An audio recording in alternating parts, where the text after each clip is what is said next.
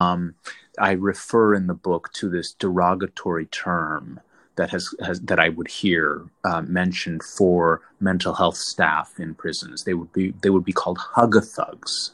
In other words, you're just here to comfort these quote unquote bad people, but that tells you something about the precarious place they have in these institutions. They're not seen as legitimate. And the other phrase I would hear is that the security personnel would do things to send a message to them that this is our house. We run it.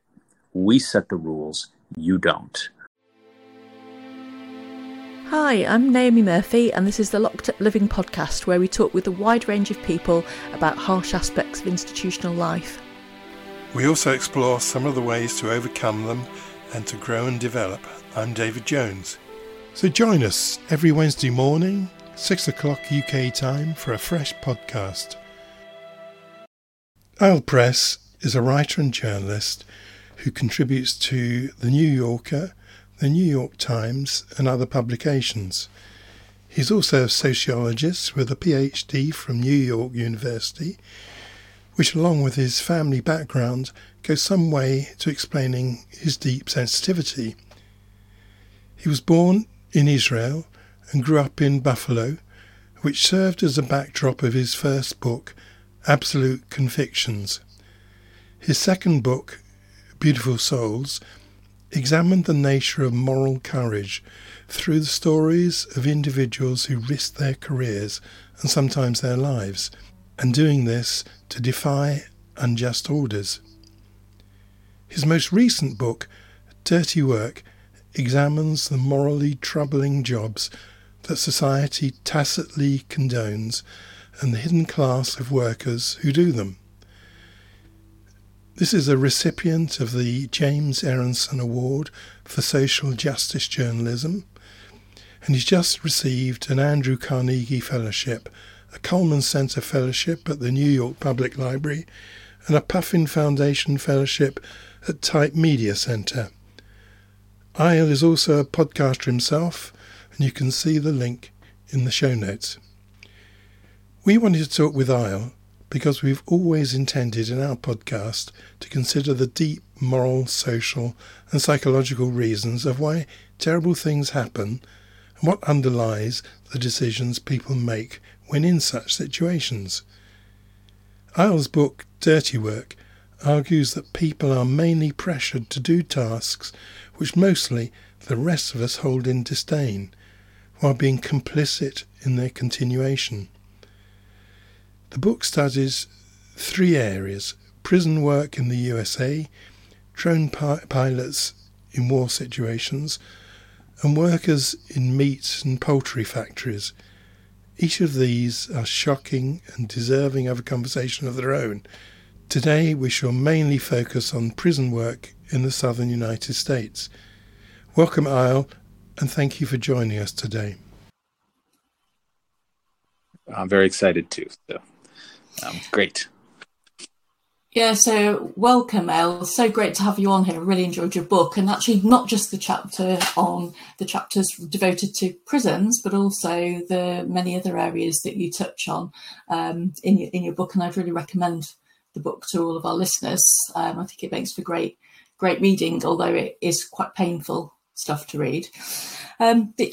Firstly, you were born in Israel, and yet now you live in New York State. And I wondered if you could tell us about how you've ended up there and why you ended up choosing sociology for your PhD and choosing such a dark subject to focus on. Yeah, so I was less than 3 years old when my family moved from Israel to Buffalo, New York. Buffalo is the subject of the first book I wrote called Absolute Convictions. And it's the story of my father, who is a medical doctor and an obstetric gynecologist, accidentally stumbling into the most polarizing domestic issue in the United States, the abortion conflict, because he performed abortions at his practice along with delivering babies and doing all the other things he assumed were the responsibility of an OB. and because of that, ended up facing protesters, and there was considerable violence, including a shooting that took the life of a colleague of his, Barnett Slepian. And just in that sort of brief description, I think you can get a sense that I grew up with politics and social issues really bubbling up all around me. I can recall going out to the driveway to, I loved tennis, so I would take a tennis racket and a tennis ball and just hit the ball against the wall for hours. And at a certain point, there were protesters there protesting my father's medical practice. And I think that I became a journalist because of a fascination with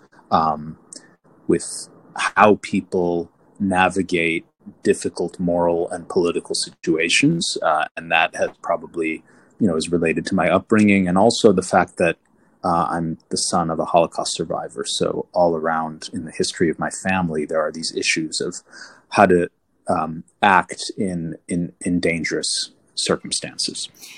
That's really fascinating, and I was just wondering what it was like for you as a child to witness that sort of protesting. So I imagine it could be quite scary to hear all of this. It was scary. I didn't want to. I didn't understand it. Obviously, the only thing I knew about my father's career and business was his profession was that he delivered babies, and we would get bouquets and cards, and I often would steal some of the yummy snacks that were in them with pictures of mothers holding their newborns. That's why he wasn't home at night, because he went out to do a delivery, and I often rarely saw him. But I had no idea what abortion was. I had no idea why there was a controversy around it. I didn't know what evangelical Christians were. I didn't know why the movement in America that opposes abortion had gone from being sort of, a peaceful protest of people praying the rosary to mostly men accosting women who were entering my father's office and other places like it.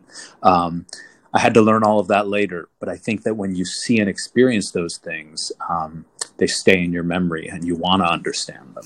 So I went back to it. I guess some people might have wanted to shy away from it because it sounds quite painful. So it's interesting that there's something in you where you wanted to seek that out and understand it rather than avoid it, because I think we might be quite split as popular as people. Well, I did want to avoid it until I learned of the murder of Barnett Slepian, the doctor in Buffalo who my father knew. And that shifted everything for me. That made me feel like I had an obligation to write about this, to write about how, not to put it too archly, but how a movement that calls itself pro-life and says it acts in the name of life, in the sanctity of life, can get to a point where its most fervent members are bombing places and torching medical clinics and shooting doctors. What did you uncover in that book, in the process of writing that book? Well, I think that book, along with actually the book we're going to be discussing, Dirty Work, and my second book, Beautiful Souls, are all in a way about the same thing. They're all about people in often dangerous, certainly morally challenging situations, trying to figure out how to act in a way that is true to their principles. And in some of my work, people betray their principles and don't do the courageous thing. And that's probably what's happening mostly in Dirty Work. In the first two books, most of the people I'm writing about are very principled people, but they pay an enormous price too. They physical safety, they may lose their jobs, their reputations. So I think there are risks both ways. And I'm just generally interested in the subject of, risk and moral courage and how it shapes us. I wonder, Eyal, how just thinking about your role as a journalist, it seems increasingly that that's an area also that requires moral courage to speak the truth, as if there's increasingly pressure to deliver one narrative, whether that be in politics or social issues. I think that's true. In the United States, we are so polarized as a society. So there's red America and there's blue America, and they don't really speak to each other very much. And I think it is increasingly difficult as a journalist to challenge the accepted truths within one's own side, and not just to challenge the lies that proliferate increasingly and shape public discourse, which unfortunately is a problem I don't think is shrinking. I think it's growing. So it's a twofold challenge. On the one hand, to just try to, convey what you think is some semblance of reality in a world that's awash in conspiracy theories and fake news and so forth. But then there's also the piece of it of bringing hard truths to maybe the people who agree with you on a lot of things. And I think that that's a big part of how I see my job. I wouldn't want to do this if I weren't also doing that. Thank you. So in your book, Dirty Work, you explore the dirty work of a number of different sectors, and obviously our backgrounds are both in working in prisons. So certainly reading your chapters on prison work, whilst I don't think I've seen things as bad as some of the events that are depicted in your book, it did resonate in a very unpleasant way. I found that bit of the book the hardest part to read, actually. But you were a journalist at the time. How did you go about getting access and managing to get the information that you needed and get the confidence of people to tell you their stories, really? It's very difficult in the United States, probably in all places, but certainly in the United States, to report on what is going on in jails and prisons, because they are closed institutions. They can let you in if you file the proper forms with a media outlet behind you. And I did get into the prison in Florida. I was writing about the Dade Correctional Institution. But what you get is a trip through what I think of as the front door. And when you go through the front door, you get a tour, and the tour is curated, and what you see is controlled and filtered. There were some accidental things that happened along the way that were quite illuminating. I ran into one source in the book who had refused to speak to me, actually, when I called her. But there she was. So, that can happen. But I think that as much as you can absorb walking around a facility, you can get a sense of the dimensions of it, the noise level, the physical space, all of that. You're also not necessarily seeing what it looks like when you're not there. And as a reporter, you just have to be conscious of that. So I tried to use as my main sources people who had either been incarcerated in the institution or worked in the institution or worked in other Florida prisons, and could tell me about what that was like. And what was your own visceral response to going into a prison? It was eerie to go to the Dade Correctional Institution because, and I say this in the book, it's in this remote, secluded area, and I think that's intentional. That the geographic design of America's jails and prisons is that they're meant to be not seen, to be kept out of the way. There's nothing really dramatic that you see. It looks, you see razor wire, you see fences, you see fields, you see buildings. You don't see violence. You don't see fear. You don't see conflict. You don't see abuse. You don't see coercion. And yet I knew all those other things are there and were omnipresent in this facility. So it was a little strange. Yeah, I think I can really. We've arranged to interview somebody who's had to get Ministry of Justice permission to be on the podcast. But I think part of that comes with knowing that the interview will be what's palatable, what he's allowed to put across in conversation. But I think the other thing that I've noticed working as a health service employee in a prison was that actually some of the things that are just accepted, there's no self-consciousness about, because it's just part of the culture, and actually that can be quite revealing in itself, which I guess is what you're saying going in as a journalist, that you could kind of glean things from how things are, even if it wasn't what they were wanting to give you in their curated view.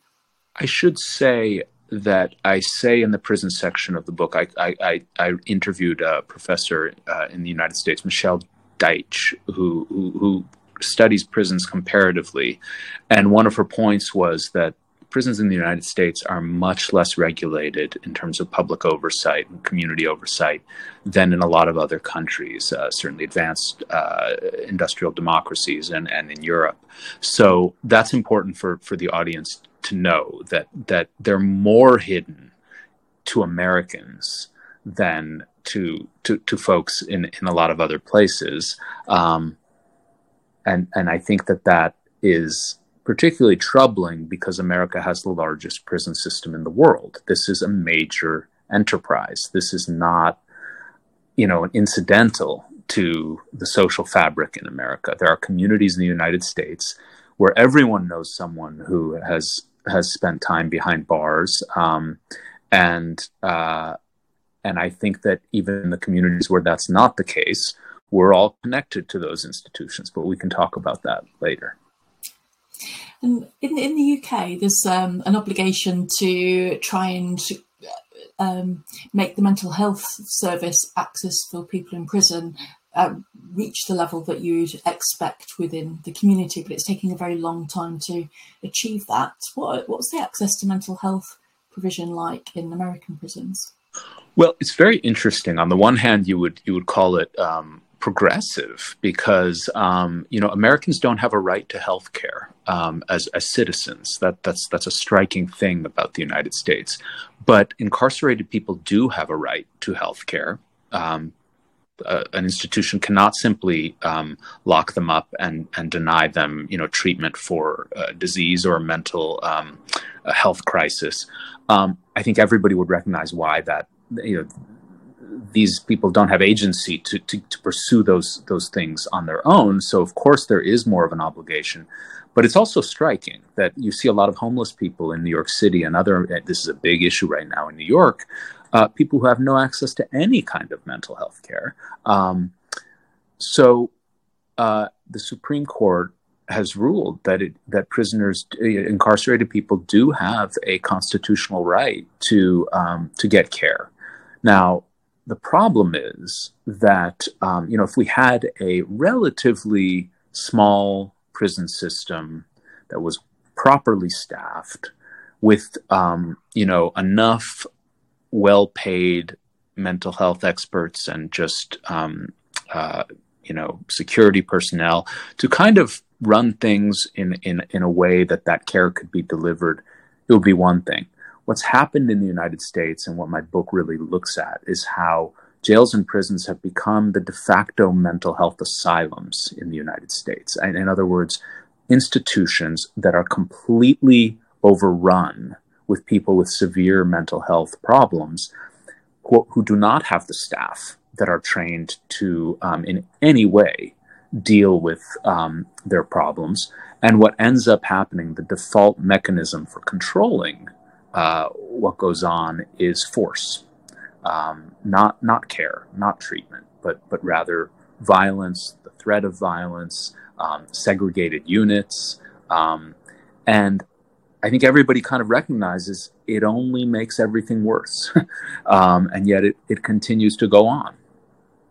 And that's about society's, failure to really provide alternatives that are more humane.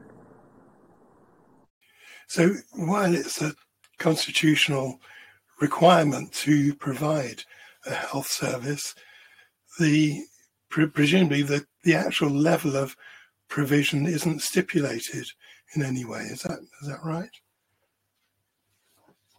That is right.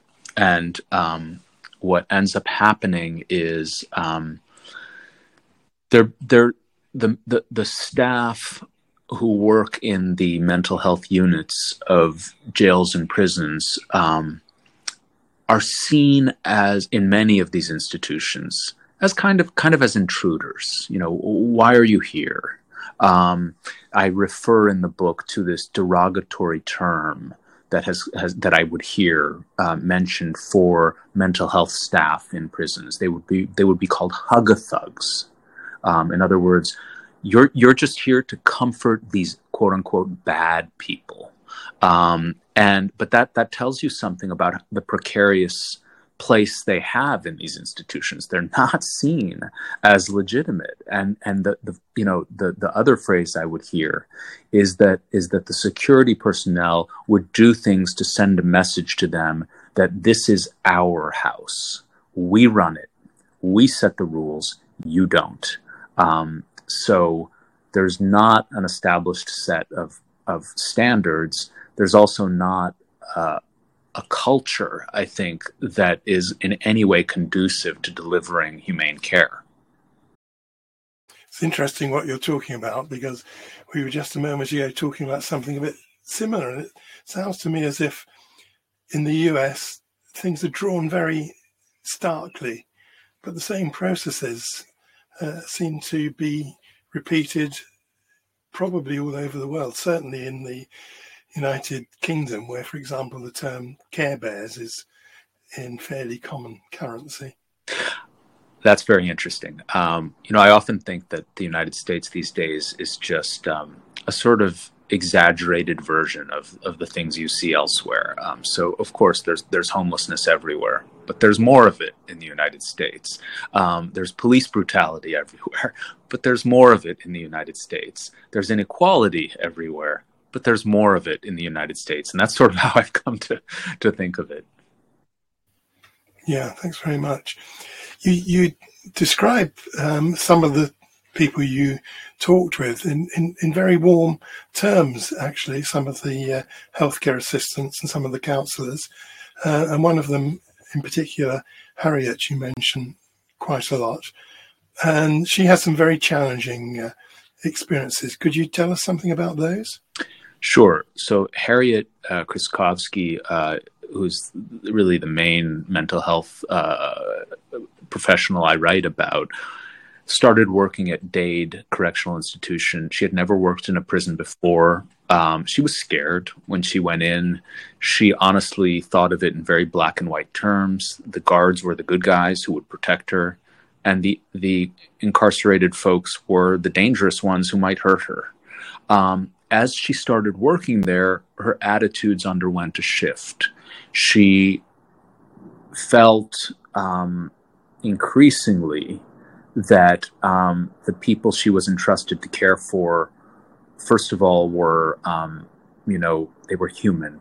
She saw the humanity in them. She connected very deeply with some of them, not all, but with some of them.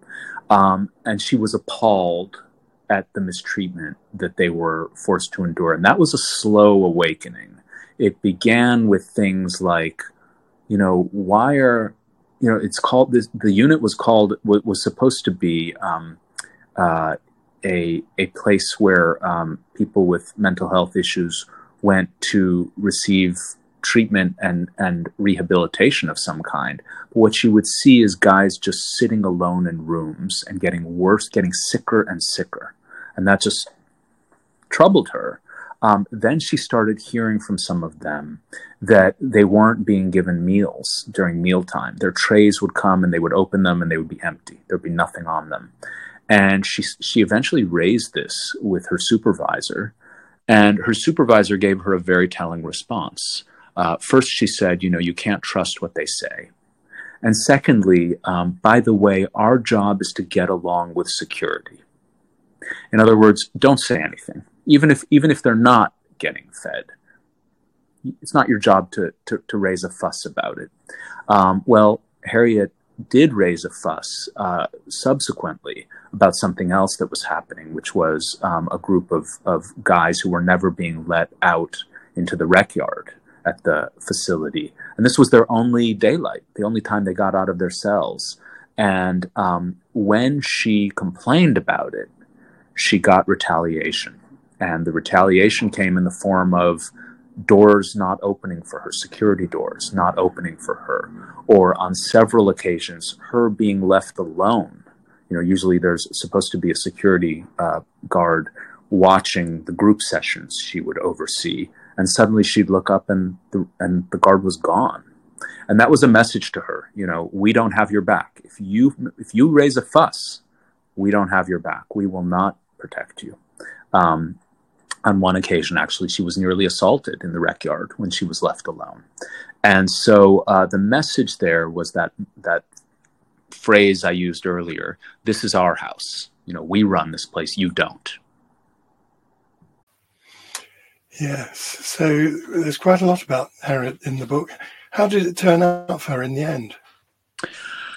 Well, I don't want to get too graphic, but what Harriet discovers subsequently is that one of the prisoners, an inmate named Daryl Rainey, dies in a shower at the prison, and she raises questions about it, and the nurses tell her she discovers that this was by design, that some of the guards were using a shower basically to torture some of the mentally ill prisoners they didn't like by locking them in there, and they controlled the flow and the temperature of the water, and the water was scalding.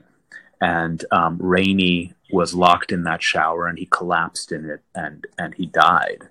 And when Harriet discovered that, she was so horrified. And it was this sort of moment where she realized that those assumptions she'd made about the good guys and the bad guys, it all just turned gray. And she wanted to report it. She, like any responsible professional would. But she'd already been sent this message that if you cross us, we'll get you. So she didn't report it. She silenced herself. And that came at a cost. She started feeling depressed. She lost her appetite. She couldn't eat when she was working. As I say in the book, her hair fell out.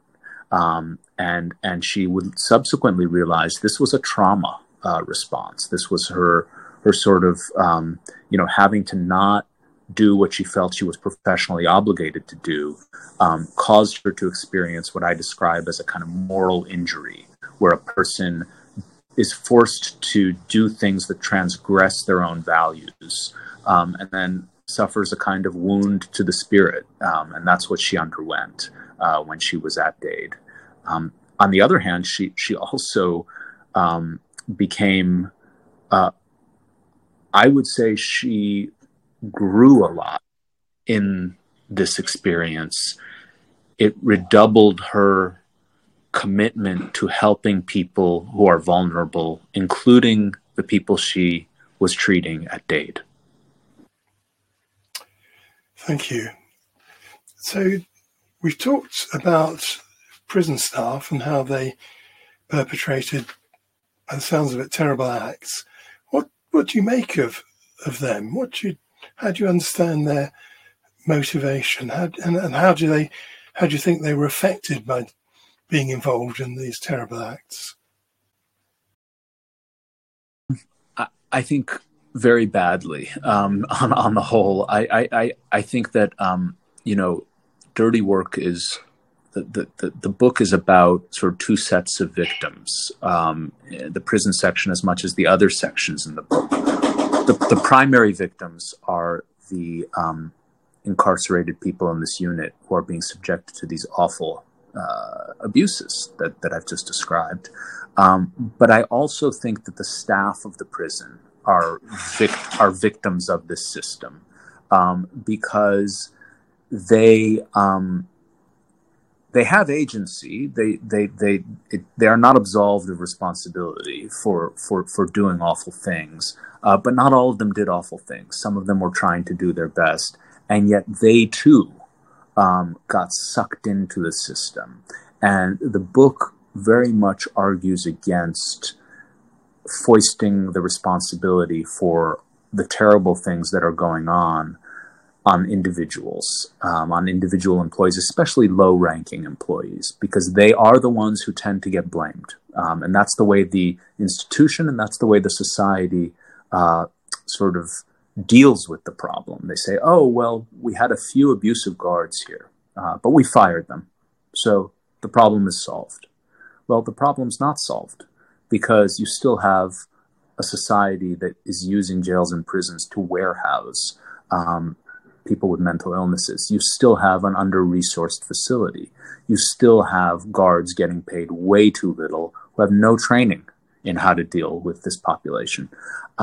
So, I try to suggest that the workforce is that they too are prisoners of this system. There's a chapter called The Other Prisoners, and I'm referring to the staff there.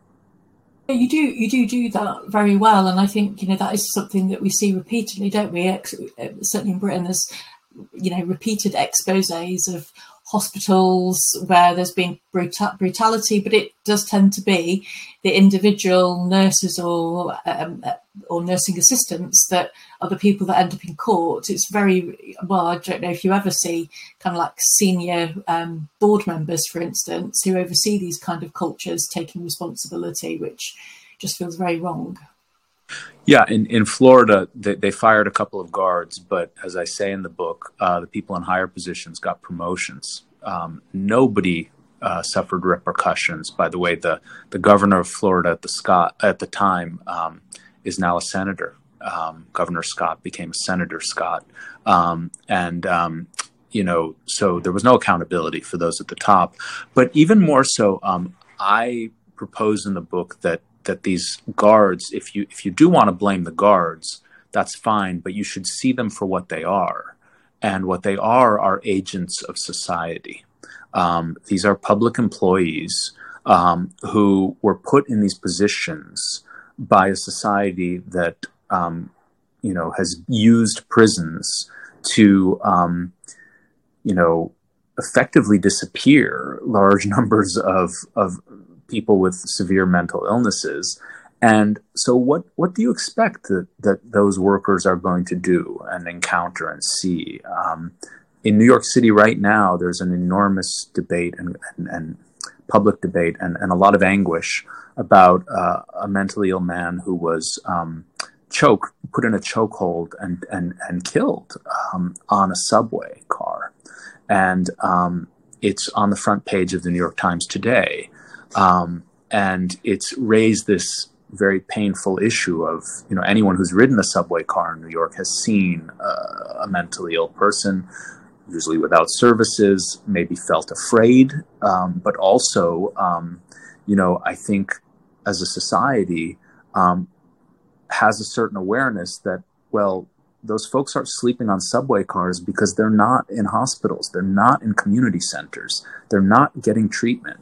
And that's a collective failure. And prisons are the place where I think those kinds of violent occurrences take place most frequently.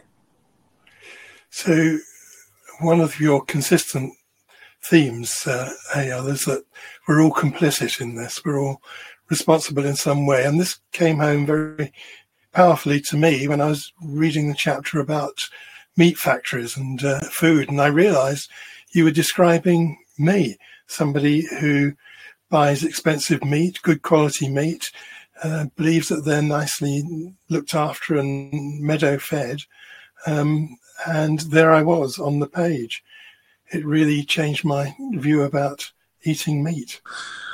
Well, I'm also writing about myself. I'm also writing about most of the people I know because, I think that what to me is most striking about the meat system and the food system in the United States is the invisibility of the conditions under which the meat is processed. And, turned into something that's sold and consumed.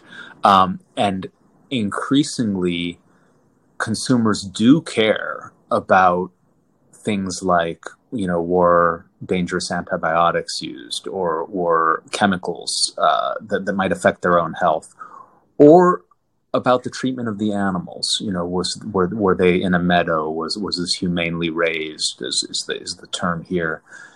Those labels almost never tell you anything about the experiences of the workers in the meat processing plants in the United States. And as I try to show in the book, it is not lost on those workers that consumers often care more about the treatment of the animals than about their treatment. And you have, just staggering levels of both physical injury in these plants, but also, I would say, a kind of just degradation, that they are, as they put it to me, they're treated like machines. And the minute they break down, if someone has a shoulder injury or repetitive strain injury, well, they're just discarded because there's someone else who will be brought in to do that job.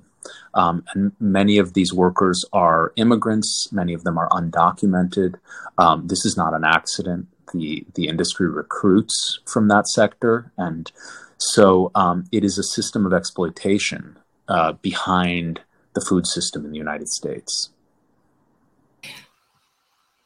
I was just going to, I was conscious of the time, Eyal, and I was just thinking there's so many sectors that you cover in such a deep way, but all of it with very much a focus on how unsavoury some parts of our society is. And I just wonder, looking into all these very murky places, how do you look after yourself and keep emotionally healthy?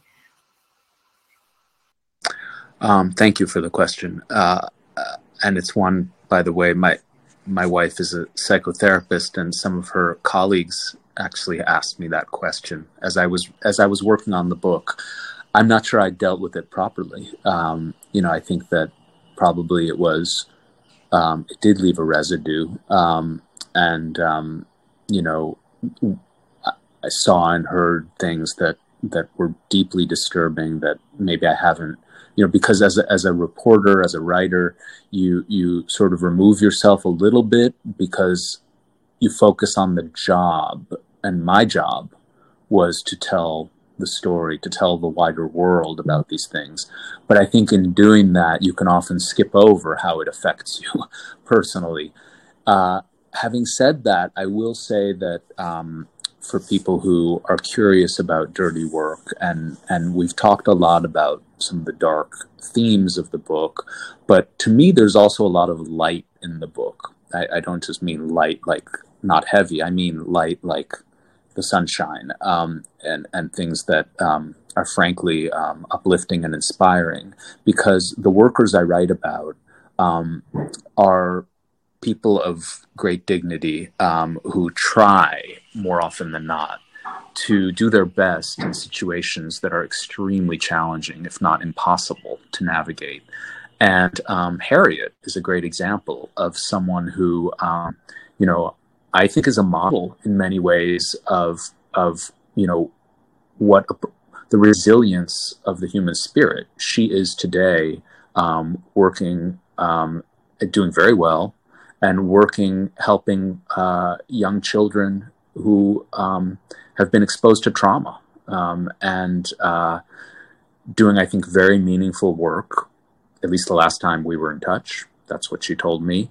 And in some ways, I even think that as horrible as her experiences at the prison were, I think they are a motivation and an inspiration for her to not give up, and to not write people off, and to not put people into categories of good and bad. And like she did when she first worked at Dade, she spoke about one inmate in particular who she became very close to.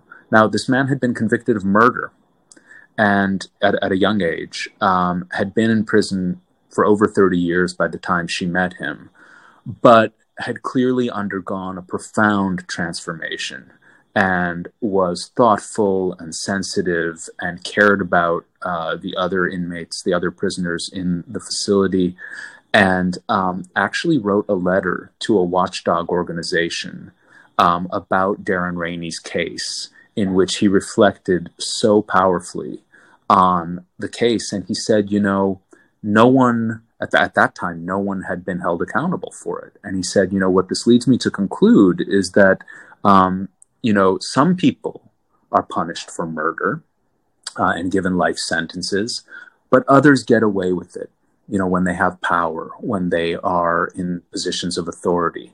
And really, who could blame him for concluding that? And I think that for Harriet, she remembers this and,